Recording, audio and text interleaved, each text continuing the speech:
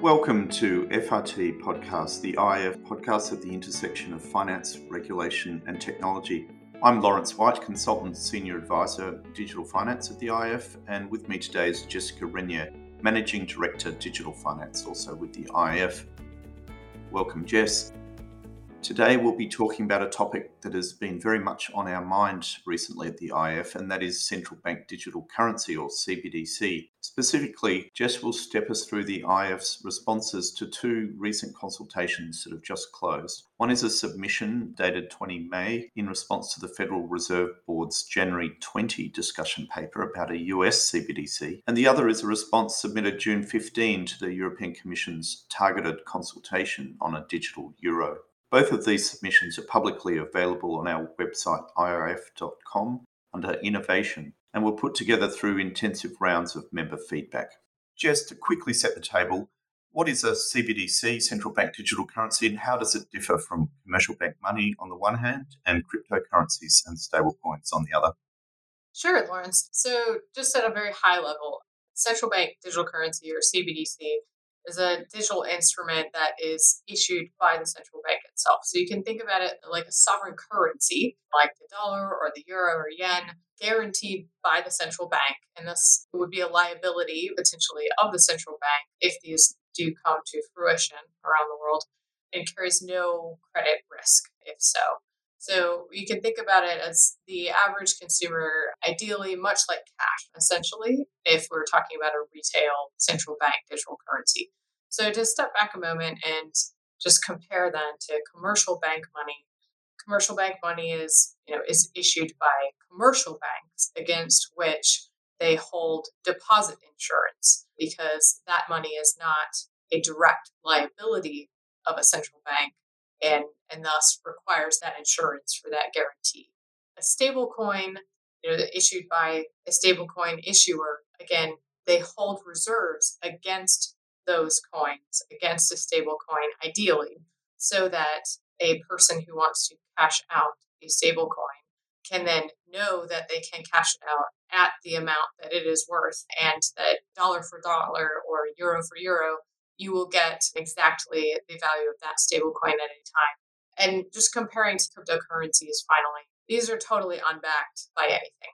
They're purely speculative assets, don't necessarily and probably don't have any formal liability structure, and issued by any number of entities. Thanks.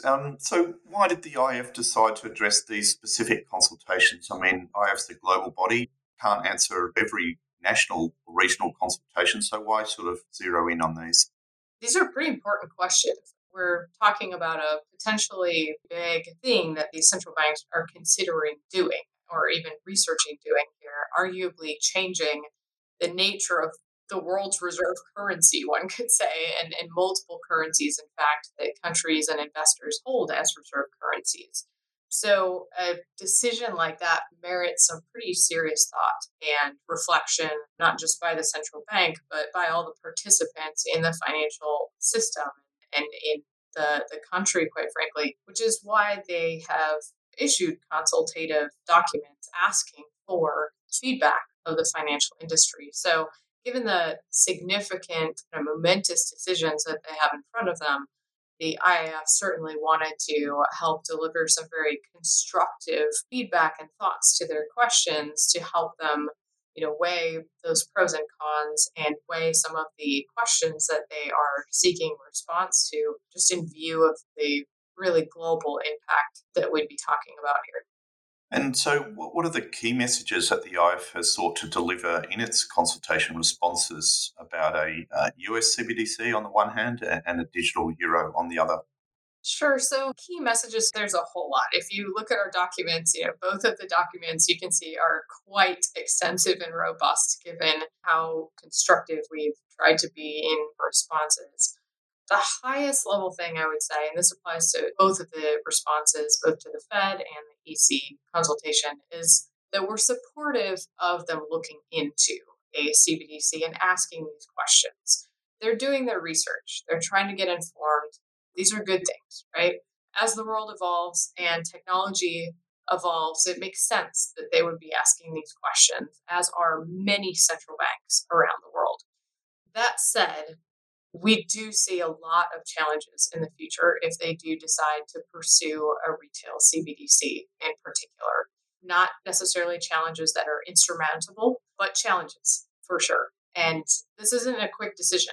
It's not just a quick, innovative instrument that they'd be putting out into the market. Like I started with, this is a sovereign currency of a nation.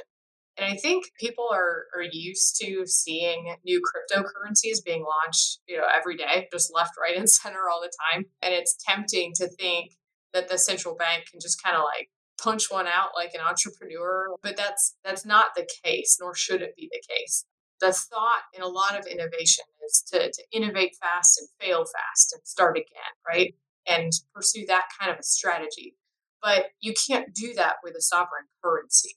A sovereign currency can't afford to fail. And it also can't afford to cause other major challenges or significant risks to the financial system that maybe you don't see happen right away, but eat away at pieces of what allows the economy to be strong and lending to be strong and the economy to have a cushion during a downturn so that it doesn't fall apart very quickly in the case of recession. And you won't necessarily see some of those consequences come to fruition right away, but they could absolutely put an economy at risk or create financial stability risk. And with some of those showing up, once they do show up, it's too late, right? So that's why so much thought and research and planning and both quantitative and qualitative assessment of an impact assessment is necessary, which we state in both of our consultation responses, the importance of conducting such an assessment of the impacts of potentially launching a CBDC. If such effects were to happen, but just much further down the road, that is also failing, right? That just because it's not an immediate fail to the average eye, later that would also be failing if it failed the economy or failed from a financial stability standpoint. And again, I would say a sovereign currency, you just can't afford to fail. So that's really the main reason why we stressed in our submissions that it is just so very important that the Fed, the EC, the ECB, any other central banks as they move forward in researching, and particularly then if they move forward in with launching a CBDC, that they work very closely with the private sector, both to understand how it will impact them, as well as to actually walk through operationally, when we put this thing into whatever system it is and it traverses their system, what happens realistically, and watch it work. So, Jess, the consultation submissions mentioned a few threshold considerations, which more or less should all be green flags before a CBDC will be launched. And could you just step through those for us, please? Yeah, absolutely. So we did outline a number of threshold considerations quite up front in the Fed's document and got at them throughout the EC response. First off, that the public policy objectives sought to be advanced by a CBDC really should be clearly enunciated and prioritized. Because if it's not clear what those objectives are, then it's pretty tough to figure out how you should make design considerations around that and evaluate whether it would actually be positive or negative for the economy. Second is that it should be determined that a central bank digital currency would be more effective than other means in achieving those policy objectives. I say that and also acknowledge that the IF would not expect that or require that a CBDC would be better or more effective on every single one of those policy objectives. Clearly, it probably won't be. It's a pretty high bar to ask of any financial instrument to be for sure the number one solution to currently what all different functions happen in the payment system today. But on the whole, when taken together comprehensively, it should be pretty clear that it would be more effective on the whole in targeting most of those policy objectives. Third, looking at the trade-offs between those objectives should be clearly enunciated and determined. So again, where there will be trade-offs, just make sure that we're aware of what they are. We're consciously making the decision to be okay with that trade-off and moving forward. Further, the preferred scope, whether we're pursuing a retail CBDC or a wholesale CBDC, should be quite clearly defined.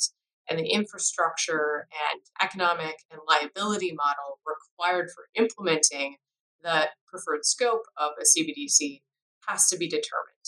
When I refer to the economic and liability model, I mean, the business model has to work. The current intermediaries in the financial system, if they are involved in such a system, they will both be taking on new risks as part of operational risk.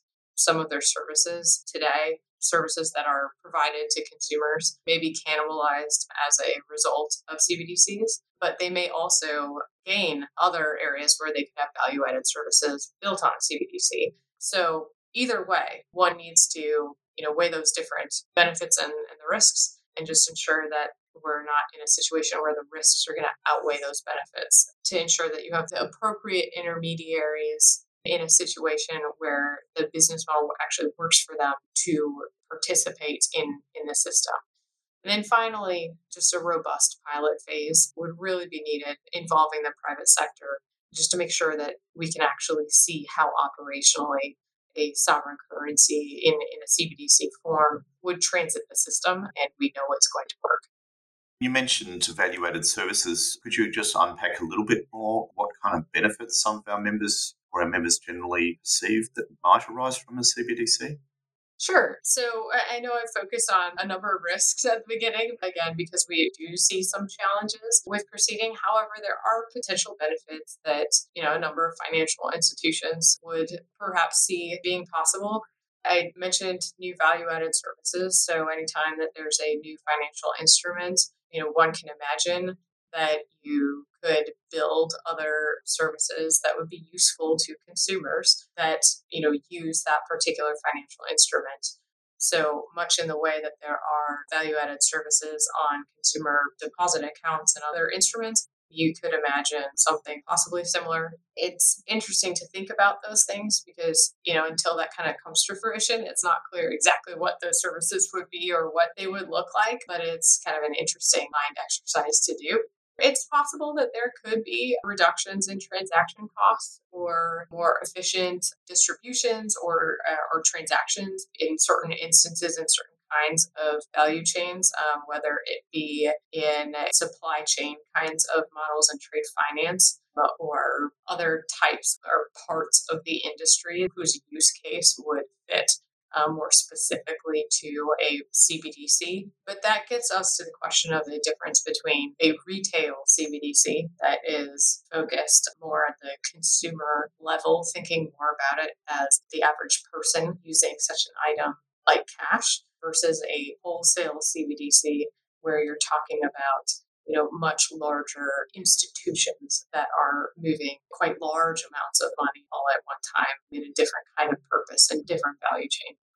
So turning to the risk side, both submissions do say that of potential concern to our members is the potential for CBDC and its attendant infrastructure to crowd out private sector financial innovation and investment, as well as potentially to disintermediate bank deposits and potentially reduce or would reduce the ability of the financial sector to lend to the real economy, including mortgages and SME lending. Another risk that our members perceive is the heightened systemic run risk, and this is the risk of depositors running from bank money to assets that are to be safer, such as cash in the past and perhaps in the future CBDC. So thinking of those risks, Jessica, what are some of the challenges around the main mitigants to those risks that have been tabled by central banks such as the ECB and the Fed? They've considered some mitigants, but what are the challenges that our members perceive?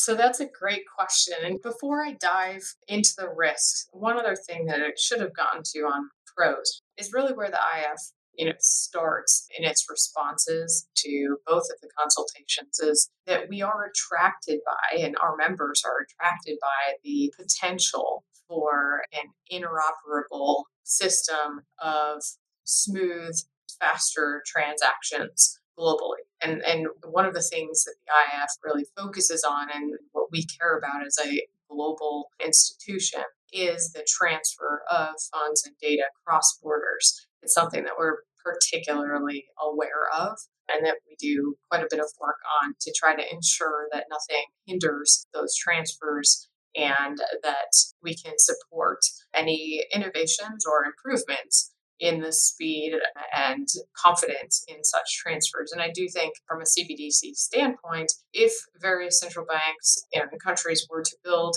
CBDCs and they managed to do so in a fashion that allowed their systems to be quite interoperable with each other, then that is certainly one area where there may be potential benefits or efficiencies in cross-border payments.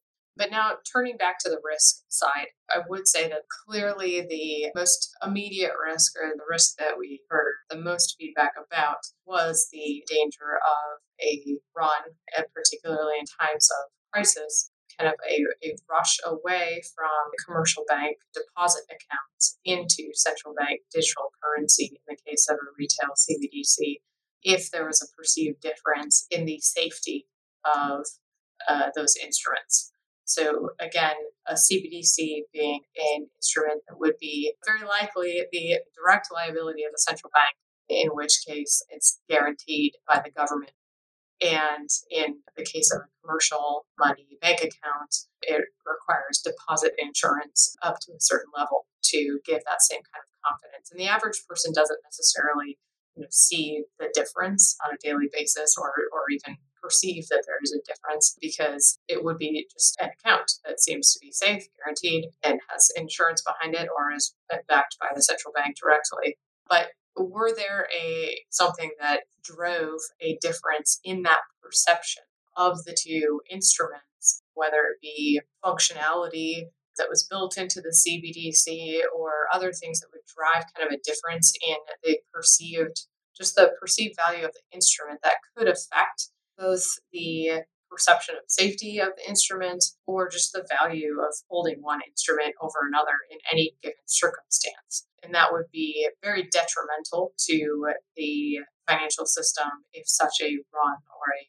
rush of funds were to, happen and many deposits were to move out of a commercial bank deposit category.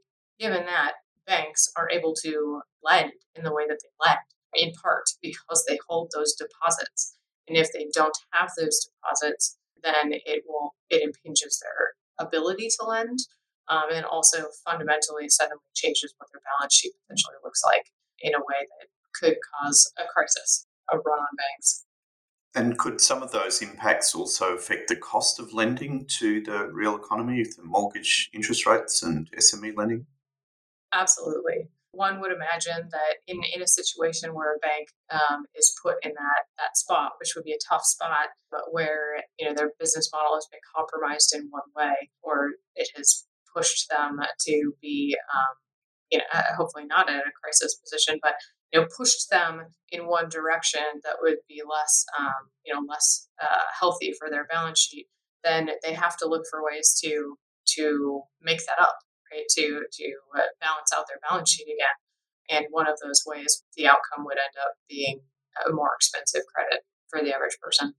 So some of the mitigants that have been identified by the ECB and to some extent the Fed, although I think perceive the Fed may be kind of cooler on these mitigants than the ECB, limits on the size of CBDC wallets that could be held by single individuals or households or corporates, perhaps tiered remuneration. So beyond, say, beyond a certain wallet size, you would get a negative interest rate instead of a zero rate, and designed to kind of render use of the CBDC as a store of value unattractive.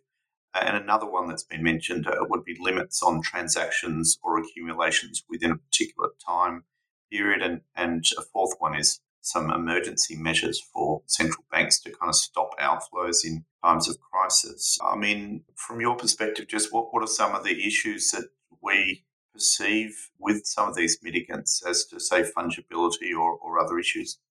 So, on the fungibility front, where I was previously talking about differences in perceived value, depending on what functionality that CBDC would or would not have in terms of the design, then it would change what someone perceives to be the value of the thing that they're holding, quite possibly. In which case, that opens up a bit of a gap or basis for arbitrage between the two instruments. So certainly something to think about. I guess I shouldn't jump to the conclusion that it's necessarily a concern that would be the case. It's just not something that we are used to thinking about.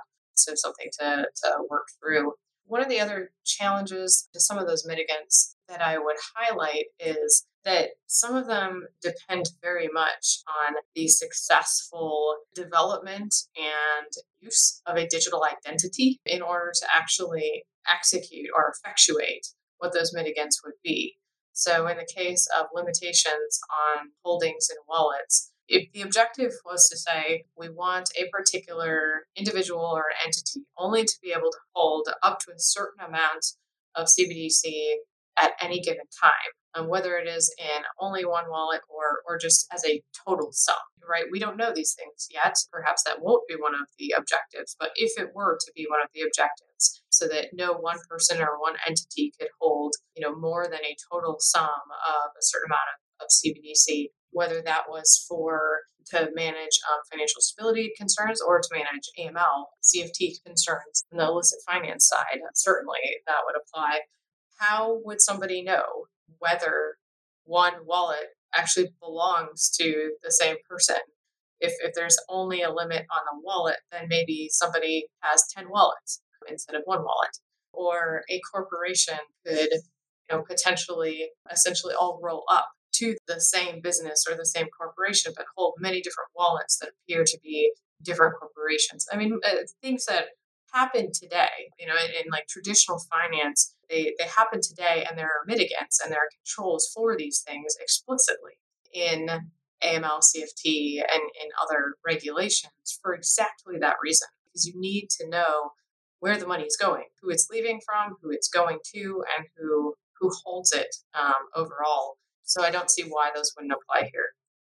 Great segue into perhaps the last substantive topic, which is around privacy. I mean, what are some of the considerations around privacy of a potential US or Euro CBDC that we would like to highlight? Yeah, I mean, for a CBDC to be widely adopted, if it's a retail CBDC with just the population, then privacy is going to be a very important feature. I know that there's a lot of talk or concern by some people that a CBDC could allow the government a way to track, what they do with their money, exactly what they spend it on, when they spend it in a particular way, and then could, potentially try to change their behavior as a result, things like that. I know it sounds a little bit funny in some ways, but I mean, they are legitimate questions that perhaps could be done by a country if those authorities wanted to. I don't think authorities necessarily want to do that, but we like guarantees. We like to know that in a country where privacy is valued, that we have a guaranteed and clear legal structure that would hold accountable the institutions and parties that would be part of the system to high privacy standards that we would require of any other kind of transaction, that we do today. So that's not to say that the institution shouldn't have any data. Financial institutions have access to transaction data currently for good reason. It helps them to offer better priced services that serve customers and consumers well. And that's a good thing. There's certainly a balance. And I think, in the EU in particular, there's already GDPR, EU DPR, these rules that are already in place. So one wonders kind of why they wouldn't naturally apply. And in the US response, we saw the need for the Fed and other authorities to articulate the privacy framework more. I guess we have the Bank Secrecy Act, and the Fed's sort of presupposition seemed to be that all the privacy issues could be dealt with by the intermediaries who would be subject to those sort of rules. But In our sub, we pointed out that not all privacy issues can be delegated to the intermediary layer. If there will be limits on individual account balances, then presumably there'll be some identifiers needed at the central bank or by infrastructures. Just zooming out a little bit, I mean, what are your other observations or general impressions about the CBDC debate and how things are evolving? There are a couple of things I found very clear to me just going through this process and during the debate. One of the things is with regard to the consultations themselves, just the difference in the two documents.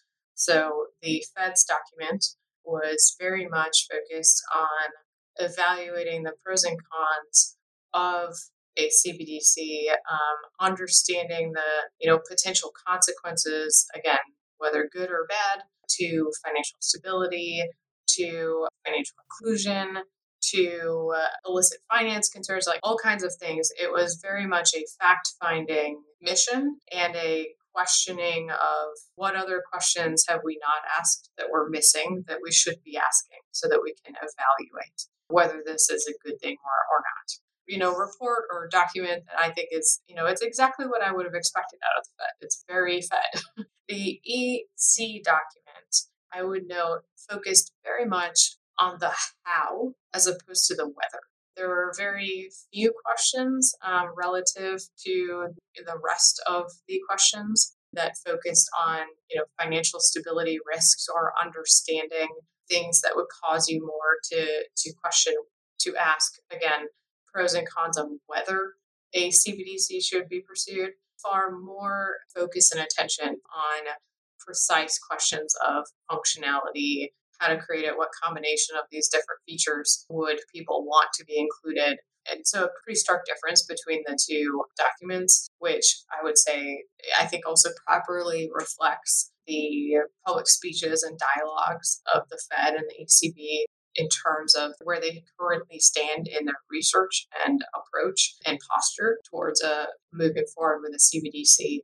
Just they're at different stages, I think, in thinking through their thoughts. With that, the one other thing I would point to, just as an overall observation, is that we're often used to thinking about financial instruments simply within the context of the financial industry and the central banks, and not the bigger whole of government, other agencies pulled into the discussion. And what strikes me about just the way that the CBDC discussion and choices and movements are evolving around the world.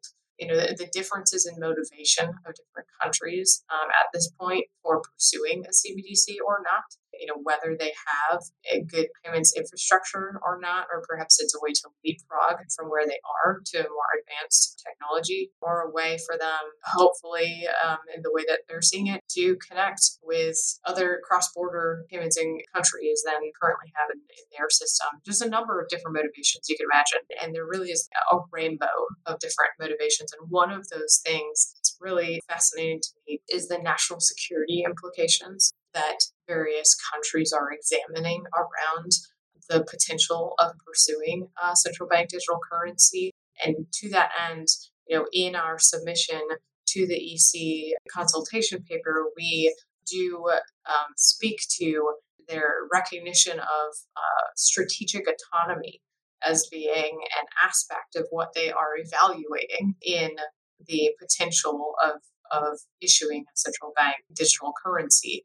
They talk about pan-European payments. And in our response, we say that at the end of the day, right, the decision of the collective national security apparatus of Europe to judge aspects of strategic autonomy is important, and pan-European payments are one variable in that decision. But we do very much recognize that it's a bigger whole of government question.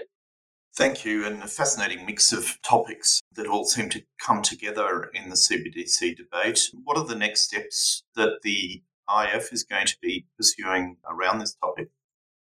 I can imagine a lot of next steps as CBDC and its development is going to be around for years, I'm sure, and that the roadmap for continued research and development around CBDC is not going to be a short one, as I'm sure many of our listeners are gathering from discussions. So with that, I'd say, the IF will certainly continue to engage with the US and the EU and other central banks to understand how they're advancing or beginning to research CBDCs, as well as working with the BIS, the FSB, the CPMI around their cross-border payments, their faster payments roadmap. Certainly, issues that we're addressing on a number of fronts and working with on various fronts. But the most important thing and is really key to the IF is going to be the collaboration between the private sector and the public sector as these entities do research and develop, if they so do choose to develop digital currencies, CBDCs, the close continued collaboration. We'll certainly work to help facilitate that and certainly to provide any of our useful thoughts where we can be constructive and help. Okay, well, thanks so much, Jess. That's been really informative and hopefully quite instructive to our listeners. Both of our submissions, as I mentioned earlier, are available at if.com under the Innovation tab. All of our FRT podcasts are also available through if.com and also through Apple and other podcast subscriptions. And with that, I'd like to thank the listeners and sign off. Thank you and bye-bye.